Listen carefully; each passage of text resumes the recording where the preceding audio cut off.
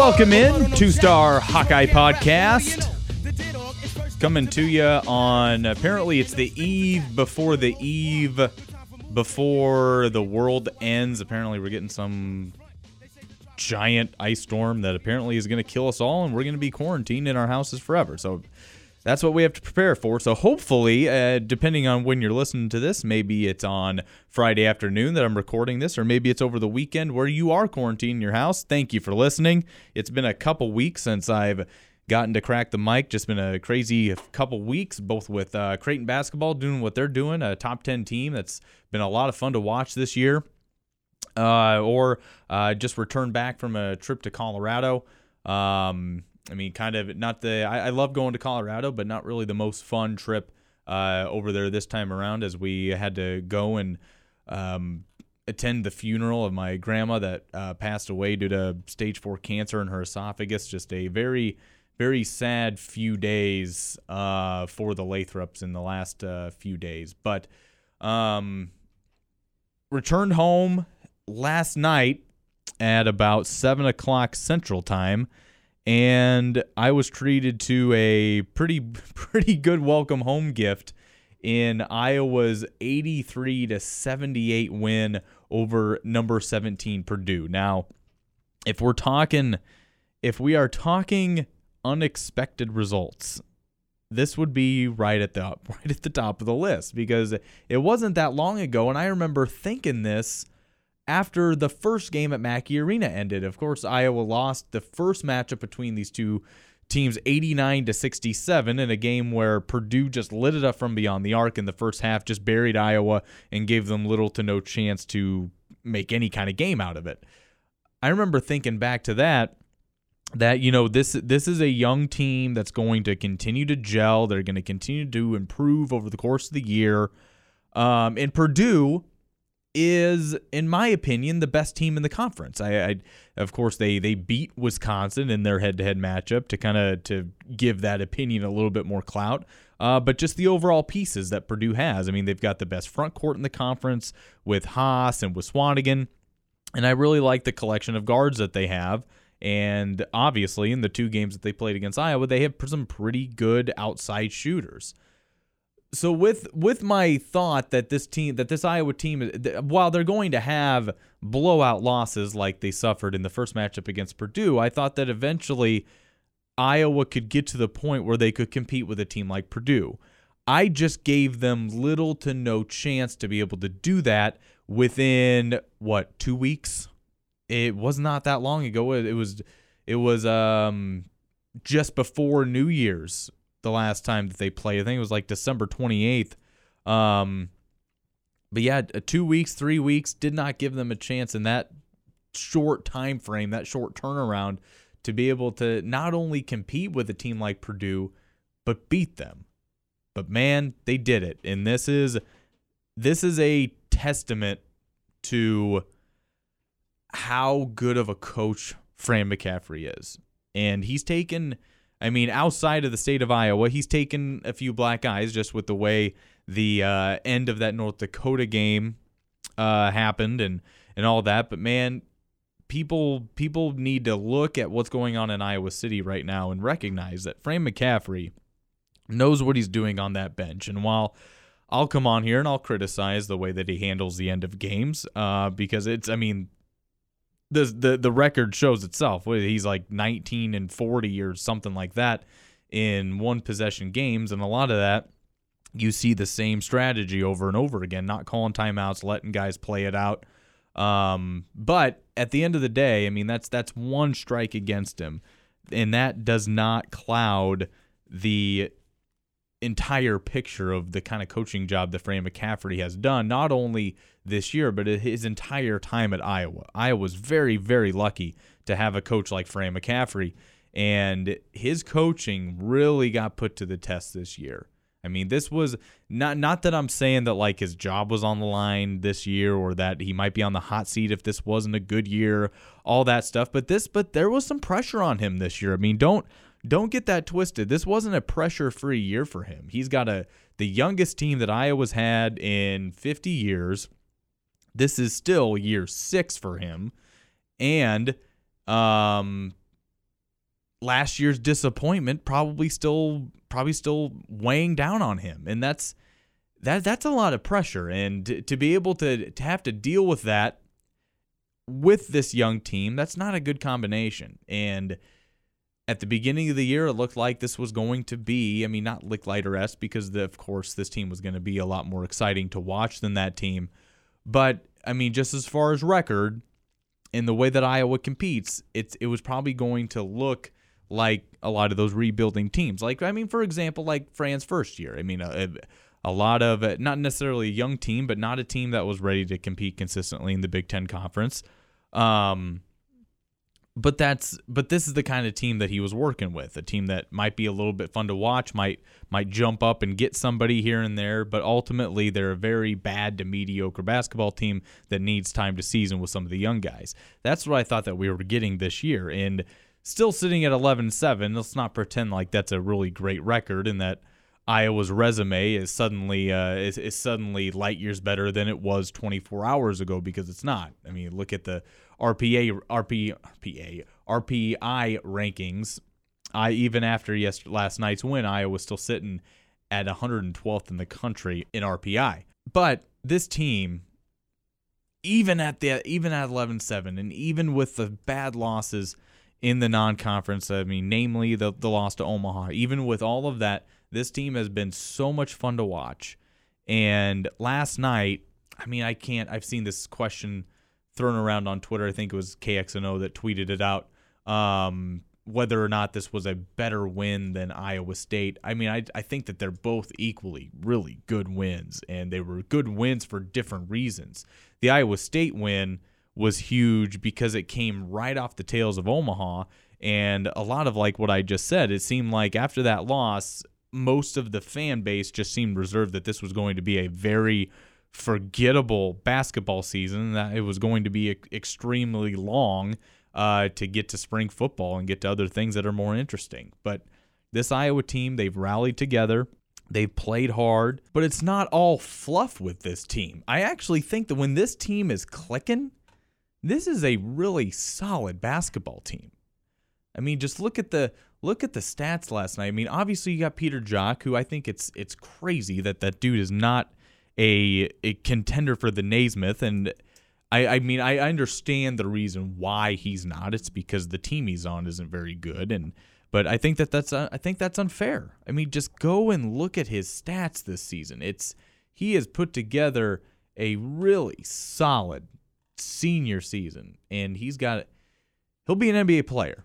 He's going to play at the next level, and I think that the last 2 seasons, actually 3 seasons, I can't forget about Devin Marble. I think out of the 3 draft picks that Iowa has had in the last 3 consecutive NBA drafts, be it Marble, White, and Jared Uthoff, I think just watching Jok's game and watching how he's involved as a player, because you remember back his freshman year, he was almost exclusively just a 3-point shooter. The guy couldn't defend worth a crap. The guy certainly wasn't a rebounder. But his dribble drive action wasn't on point. He did not finish at the rim nearly as well as he does right now.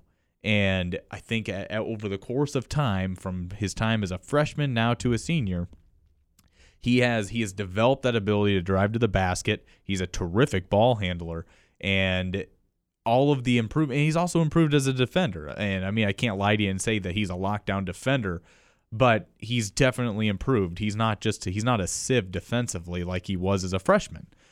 He's made all those improvements, but his outside shooting hasn't taken any hits. He is still a tremendous shooter. And as far as guys at Iowa, and really anybody in the country right now, but as far as, just limited to the conversation of past players at Iowa, I've never seen, and granted, I have a very short amount of time of watching Iowa basketball. I'm only 25, but I've never seen an Iowa basketball player be as comfortable as Peter Jok is shooting with a hand in his face.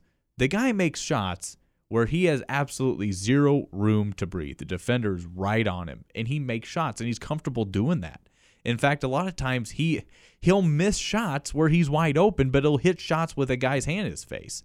The guy is supremely talented, and I think all of the things that he has kind of put together over the course of his 4 years at Iowa, it's going to suit him well in the NBA, and I think he definitely has a brighter future as an NBA basketball player than Devin Marble and Aaron White and Jared Utoff. I think that he's a better player than all those guys. Granted, all of them are different players from one another. But just looking at what Peter Jok does and then seeing what the NBA has to offer, I think that Peter Jok really suits the NBA really well. But Iowa gets that win 83-78 in a game that was extremely back and forth. I mean, that game is going to be right up there with some of the best basketball games in the Big Ten Conference this year. Purdue gets out to a decent lead due to 3-point shooting. They shot the lights out of the basketball in the first half. They went 7-12 from 3 in the first half. So immediately we all go to, okay, this is just a repeat of the game that happened at Mackey Arena. But got to give Iowa credit. Every single time Iowa made a little bit of a push, Purdue on the next trip down, they would dot Iowa's eye with a 3, and that's got to, especially for a young team, that's got to be so discouraging. To get your small crowd, and yes, the crowd, even though they got pretty lit up in the second half, I'll give them credit there. Crowd pretty damn pathetic, especially given the opponent that was coming into the building. That's a pathetic effort out of Iowa basketball fans. And especially the students. I know that they're on break, but I mean, gosh, you can get more than 15 students in there. But given all that, your crowd gets into it a little bit, and then just to have Purdue dot your eye with a 3, that's got to be pretty discouraging. But Iowa kept at it. They never quit. And the moment that I thought that they would quit was when Purdue went on a big run. I think it was close to a 10-point run to close the first half and to take a 9-point lead in the locker room. I thought at that moment it was like, okay, Iowa played a solid first half. They gave a good effort, but Purdue is just a better basketball team. I thought that that's just where we were at that point in the game. I wasn't completely counting Iowa out, but it just seemed like Purdue was just a better team, and sometimes that happens. It's not always due to effort or to other intangibles. Sometimes just playing a team that's better than you. And even given the final score, I still think Purdue's a better basketball team than Iowa. But, man, that effort in the second half and the execution in the second half was absolutely superb, and mostly in the half court. I was just really impressed because this is one of the things that bothered me about Fran McCaffrey's system a lot, is that in the half court it just seemed like his teams always get lost in that area. And I didn't know if it was the players that he had in there or if it was the scheme, but – and it was really hard to tell the difference because he had the same nucleus of guys for 4 years with Gazelle and Clemens and Woodbury. So we could never really tell, okay, is it just the players or is it the scheme, because you didn't have a lot of interchange there with the players. But this season, their execution in the half court, while it took them a little bit to get there in the non-conference, this team is better in the half court than an Iowa team has been in a long time. It's certainly better. I know it sounds ridiculous, but they're better in the half court than Iowa's teams with Gazelle, Woodbury, and Clemens were all 4 years that they were on campus. This team is better in the half court than they were, and I think that all starts with Jordan Bohannon.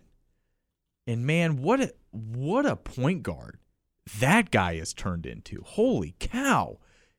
Last night, he went 4-7 from the field, 12 points, 9 assists. And he just looks as a freshman, and a freshman that I didn't give much of a chance to play at all this year. I didn't think that he would be anything special. I thought that maybe he'd be a good bench player. He'd be a good backup point guard to a Christian Williams. But man, Jordan Bohannon, once he was inserted into the lineup, it was almost instant that his progression begun. And because it was rough at the start. I mean, I thought that he was a good shooter, but as far as just running the offense and getting his guys set, I didn't have much confidence in him doing that. But man, he has grown leaps and bounds, and he is no longer just this guy that might be able to bury a ridiculously deep 3 now and then. He's turned into a really solid Big Ten point guard. And The best stat on that entire stat line are those 9 assists, because that tells me that he's setting his offense up, he's getting them organized, and he's finding open guys. He's finding open shooters, and a lot of times those shooters aren't open until they get the pass. His passing is so on point that he creates open shooters, or he creates an opening for guys to drive in the lane. His passes are that on point, and that's something that's been missing from this Iowa offense for the last 4 years. And I said it on Twitter last night, and I'll say it again on here. It sounds ridiculous, and it really does. But I think, especially from the reaction I got in the interaction last night, I think a lot of you agree with me. Jordan Bohannon as a point guard brings more to the floor than Mike Gesell did in his 4 years. And that's not a slight to Mike Gesell. It's not. He put up a terrific 4 years at Iowa. He had a nice career. He was an instrumental piece in rebuilding Iowa from the crater that Todd Licklider left. And he was a good basketball player. I mean, look, he was a highly touted recruit for a reason. Other schools wanted him because Mike Gesell brought a lot to the floor. He was a scoring machine when he was in high school. But when he got to Iowa, that switch didn't really click. He was not the scorer at all that he was in high school. But then I would watch Mike Gesell, and while a lot he would have some nice games here and there, but a lot of times, especially in late game situations, he never looked comfortable. And it's like the offense would go into a shell with him running the point, especially in close games. I don't see that with Jordan Bohannon. I think Bohannon finishes at the rim a lot more consistently than Mike Gesell. I mean, that was one of Gesell's main criticisms, was that he would seem to just dribble in the trees and throw up junk. Jordan Bohannon dribbles into the trees, and he finishes quite a bit. I think he finishes at a higher rate than Mike Gesell did. And then, of course, just as an overall shooter, he's a better shooter than Mike Gesell. Mike shot the three a lot more as a freshman, and that slowly faded away as his career went along, to the point where he barely ever shot threes, but when he would make a lot of them. Jordan Bohannon, I mean, he's not like he's chucking up a bunch of unneeded threes. He only took 3 of them last night, but man, he's efficient. He's making them. He went 2 of 3 last night against Nebraska. While overall it wasn't a great game out of him, he made some big shots down the stretch, and that was something from the point guard spot that this team has been missing. And again, I appreciate everything that Mike Gesell did at Iowa. When I watch Jordan Bohannon play, I see a player that has more control of the offense, gets his guys set a lot better and organized, and I just think he's going to turn into a much better Big Ten point guard than Mike Gesell ever was, and that's something that I certainly did not expect coming in. Last night, another bad night at the free throw line for Iowa. 9 of 18. Cordell Pemsl didn't even hit. He had 3 attempts from the line, didn't hit any of them. Tyler Cook went 2 of 5, had a chance to ice the game earlier than Iowa did. He just made 2 free throws on a couple of his trips, but split his pair. But the thing that's good about, not good, because 9 of 18 is never going to be good, but the silver lining is that the free throws that Iowa absolutely needed to have, they hit down the stretch. And of course, that brings me back to Bohannon. He went to the line with the entire game on his shoulders, and man, I don't even think he hit the rim on both of his free throws. He puts them both in, and that was another knock against Mike Gesell. I don't mean to keep going back to this, but that was another knock. Mike Gesell was horrible in shooting free throws in late game situations. I think it was the Michigan State game in 2013, maybe 2014, where he just needed to make some free throws and he missed them, and that's something that I know that Jordan Bohannon has a lot of career in front of him. I could totally be proven wrong in this. He might not end up being as good as I think he is, but man, just as an overall scorer and certainly as a free throw shooter, he just looks like a more competent point guard. But free throw shooting bad last night, but luckily Iowa got out with a win even due to that poor free throw shooting. But the stat that jumps off the board is points in the paint. Iowa owned a 40-20 advantage over Purdue. Again, the best front court in the Big Ten Conference. And that's that's something that just doesn't happen. I mean, I'd be interested to see how many games Purdue has played this year where they trailed in points in the paint. I can't imagine it's too many. But I think a lot of that is due to, I mean, not only did Iowa really focus at feeding their big guys in Cordell Pemsel and Tyler Cook. Tyler Cook had a really nice game last night, 7 of 9, 16 points. Really showed some good post moves. I mean, because he wasn't just a guy that was going to dunk the basketball last night. He showed some pretty nice post moves on guys like Haas and Swanigan last night, and he finished at the rim, and that's going to be really big for his development. I certainly don't think that he's going to be as far along as maybe we hoped. He's certainly going to be back for a second year at Iowa, but man, he showed me a little bit of something last night that's really encouraging going forward, going up against a guy like Swanigan, who is going to be an NBA draft pick. But everybody contributed last night. I mean, gosh, look at a guy like Ryan Kreiner. Ryan Kreiner comes off the bench last night after Dom Ewell jammed his finger on the rim. He rejected himself on a dunk attempt, but he had to lead the game, and Ryan Kreiner immediately comes off the bench and goes 3 of 4. In one of those buckets, he drove in on the basket on Swanigan and made a reverse layup. I mean, gosh, that takes guts, man. I mean, that takes a real sack to be able to come into a game like that in a high-pressure situation. And, I mean, not only did he make that layup, but then he made a nice little free throw line jumper. He made another bucket.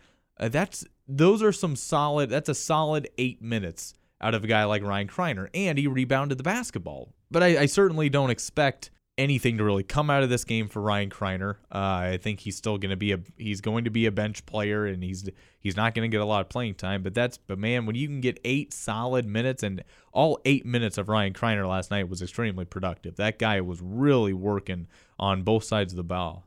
But man, that's big time. That's big time out of him, and it was a big time win for Iowa. They salted it away.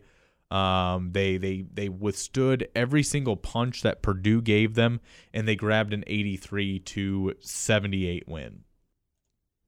So where does Iowa go from here? Just look at their schedule.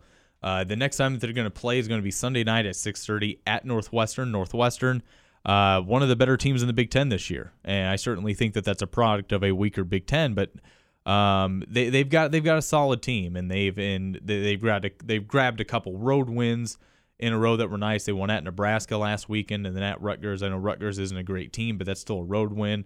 And getting any road win in the Big Ten is extremely difficult. And then after that, you go home to Maryland, and I certainly don't think the game at Northwestern is a must-win, because I just think Northwestern at this point is a better basketball team than Iowa. I don't think it hurts much if they lose that game. But then you return home to play Maryland, and that's a team that they've got Merrill Trimble, and that's it. And they're certainly not the juggernaut that they were a couple years ago. They're not even close to the team that they were last year. And then you go at Illinois, at home against Ohio State, at Rutgers, and then on February 5th, you welcome Nebraska. So that's 1, 2, 3, 4, 5, 6 games. Realistically, if Iowa, I'm not even going to have the discussion of making the NCAA tournament. I mean, that RPI is sitting at 112. That's an enormous mountain to climb if Iowa wants to be an NCAA tournament team. But let's just focus on the NIT and what wins does Iowa need to get to earn that, because I certainly think an NIT berth will be a tremendous accomplishment for this young group. I don't think that they get the win against Northwestern. But I do think that that game against Maryland, that's a must win. It's a 6:00 tip on ESPN, so you're in prime time. A lot of people are going to be watching you. That's a big spot for this group. So if they can grab a win against Maryland, that would be enormous. And I think that they need to get that win. At Illinois, that's a garbage team. You win that. Ohio State at home should win that game. Ohio State's pretty similar to Iowa, just as far as what they bring. At Rutgers, it's a bad basketball team. You win that, and then you beat Nebraska. So right there, this team has a potential to go 5-1 in their next 6. And where would that put them? That would put them at 16-8 on the season. That's pretty damn good, guys. Considering where we were just a couple weeks ago, that's pretty good. And then you run into the final stretch of the season. that 2-game back-to-back stretch in 3 days at Minnesota and at Michigan State, that's going to be really tough. But, man, if they can go 5-1 in the next 6 games, that's going to lessen the blow if Iowa goes 0-2 in that stretch. And then you have home games against Illinois. You have the road game against Maryland. And you have to go to the Kohl Center. So there's definitely more losses on the schedule on the back end of this of the conference season. But right now, this is a tremendous opportunity, especially with a weaker Big Ten. These next 6 games, that's a tremendous opportunity to grab some wins and start to collect some wins and possibly try to get yourself as close to that 20-win mark on the season, because it's going to definitely help their chances at getting an NIT berth. And you know what? The kind of team that Iowa has right now, and again with the weaker Big Ten, when Iowa gets hot and they get rolling, and you have the best player in the conference in Peter Jock. I mean, it might be him and Swan again. It's hard to differentiate the two. They're both tremendous players, but I mean certainly, in the top 2 players in the conference in Peter Jock. If you get hot, anything can happen in that Big Ten tournament. And Fran McCaffrey's really struggled in the Big Ten tournament since he's been Iowa's coach. Iowa struggled in the Big Ten tournament ever since Alford left.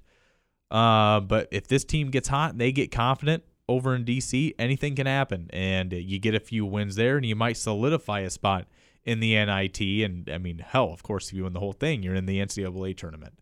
But an NIT berth would be a tremendous step for this program, and this team is going to be a force to be reckoned with later on down the road. I really like the collection of scorers that Iowa has right now, and they're only going to get better.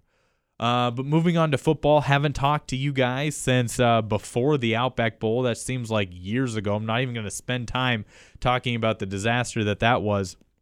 But all the news in the last week has been about Greg Davis not getting fired, but retiring. But, I mean, come on. We all know what happened there.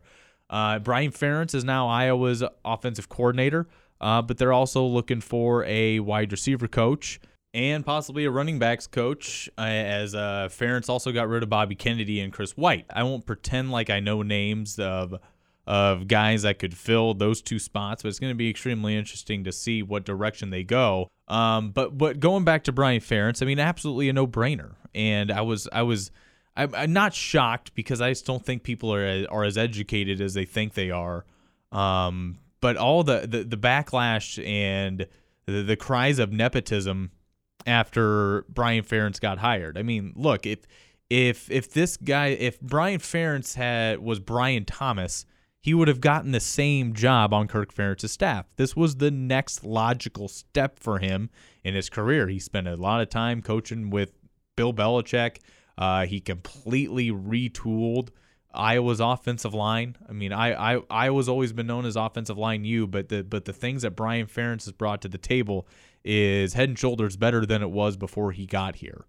And given the opportunity to be the run game coordinator, Iowa's running game is head and shoulders better than it was 2 years ago before he got that distinction.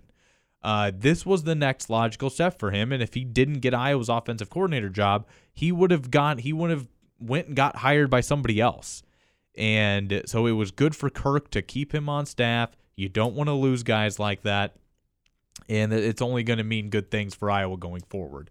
And with Brian Ferentz at the helm, I'm not expecting a juggernaut offense. I mean, that's not what Kirk Ferentz does. And as much as I want to pull my hair out, and I want Iowa to strive to be the best that they can in every single area of the field, Iowa's offense is never going to be – they're always probably going to hover in that 50 to 60, 70 on a bad year area. But you can't let it get as high as 118. And that's where Iowa's offense was this year. I know injuries played a factor, but that's unacceptable. And that's why Greg Davis is no longer your offensive coordinator. And I just wanted to address the belief that Brian Ferentz, the belief that the offense isn't going to look any different.